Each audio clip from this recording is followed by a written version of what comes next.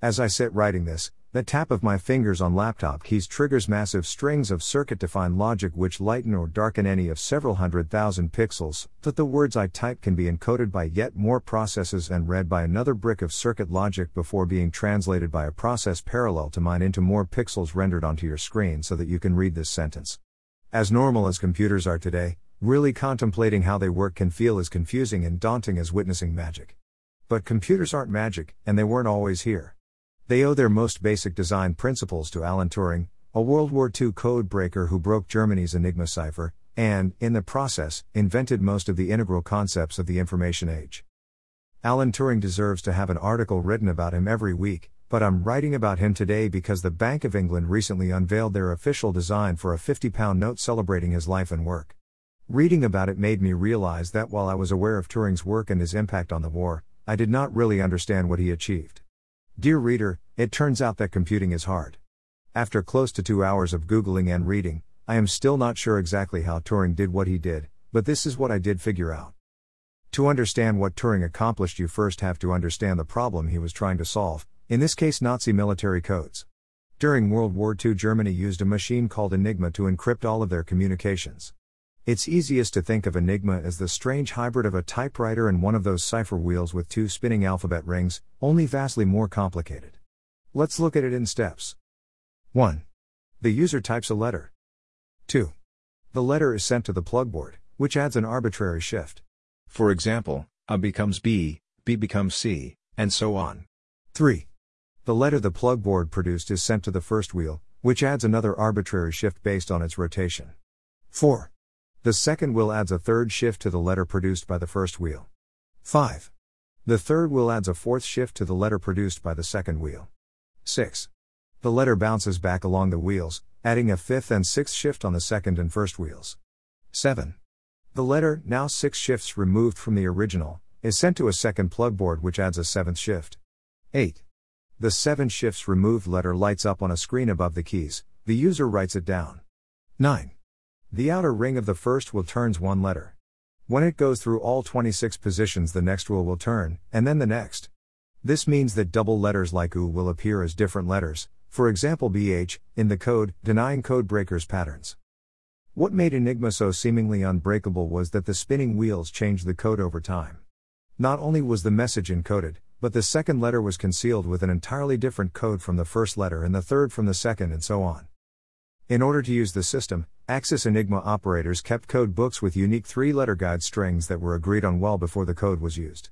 For example, if the code book entry for a particular day was BCD, the operator would know to set their first Enigma wheel to A greater than B, their second wheel to A greater than C, and their third wheel to A greater than D. Both the transmitting and receiving machines would scramble the code over time, but since the scrambling method was universal as long as the starting points were the same, each subsequent code generated would also be the same. However, if you were, for example, an Allied code breaker and didn't have the starting string, the probability of guessing it was 1/26 cubed, 1 multiplication for each 26-character wheel, or 1/17,576. Allied code breakers were able to break some messages with educated guesses about their content, for example looking for phrases that could match to cloudy or sunny or high wind in Air Force messages. However, truly breaking the Enigma code meant finding a way to routinely pick out the one correct key from 17,576 possibilities with only a matter of hours to work on each code before it was changed, or the message was no longer relevant. Enter Alan Turing. Understand that entire books could be, and have been, written about Turing's life and work, so in writing this I am skipping over vast and important parts of his life, but so be it. Basically, Turing volunteered to join Britain's top code breakers at Bletchley Park, a secret cryptography base that wouldn't be fully declassified until the 1970s. Turing asked the question, if this task is too complicated for a human to complete quickly enough, why not build a machine to do it? In a world of smartphones and calculators that run Pac-Man, automating math doesn't seem very revolutionary, but in Turing's time it was. Turing designed a machine called the Bombay, which essentially cracked the Enigma code by doing guess and check really fast. Code breakers would give the Bombay, and eventually many bombs, the scrambled messages they had intercepted. The Bombay would look at the message and think, if the key is AAA, does the message make sense? If the answer was yes, it would stop, and if it wasn't, it would check if the code was BA, and then CAA, and so on. But, unlike human code breakers, It would do this so fast that it could reliably crack at least some of the German codes in just 2 to 4 hours, allowing Allied convoys to avoid German submarines and, eventually, paving the way for the D-Day landings and Allied victory in World War II.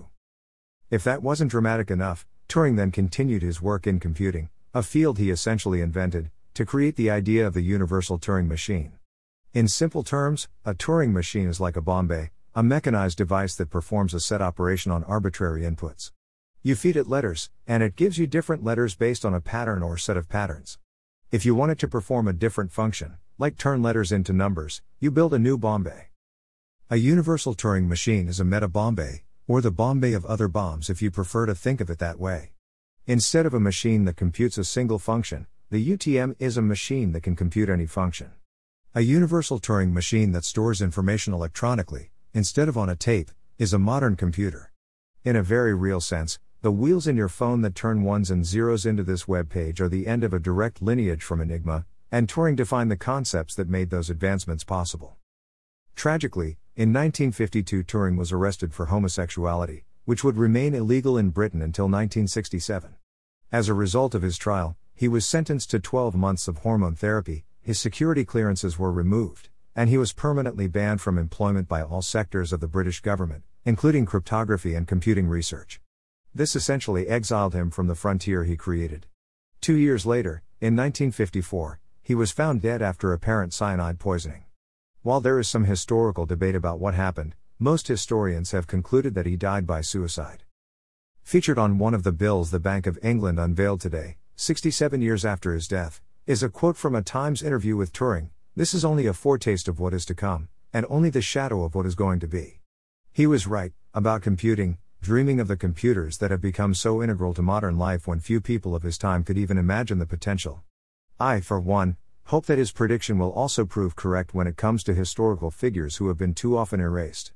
Turing deserves this bill, but he also deserves so much more, as do all the other amazing people who have been written out of history textbooks because of the prejudice of others. So as I take this announcement as cause for celebration, I also hope that this single decision to remember is only a foretaste of what is to come. Sources: https://www.theverge.com/2021/3/25/223498884/Alan Turing 50-pound note design UK revealed. https://www.bankofengland.co.uk/news/2021/March/the new 50 note unveiled. https://www.nytimes.com/2019/06/05/obituaries/Alan Turing overlook.html.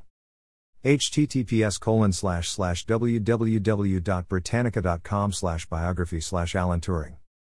https://www.theguardian.com/technology/2014/November/14/How did Enigma machine work imitation game. https://www.britannica.com/topic/ultra allied intelligence project #ref 1073435. https://web.mit.edu/manoli/turing/www/turing.html. Bookmark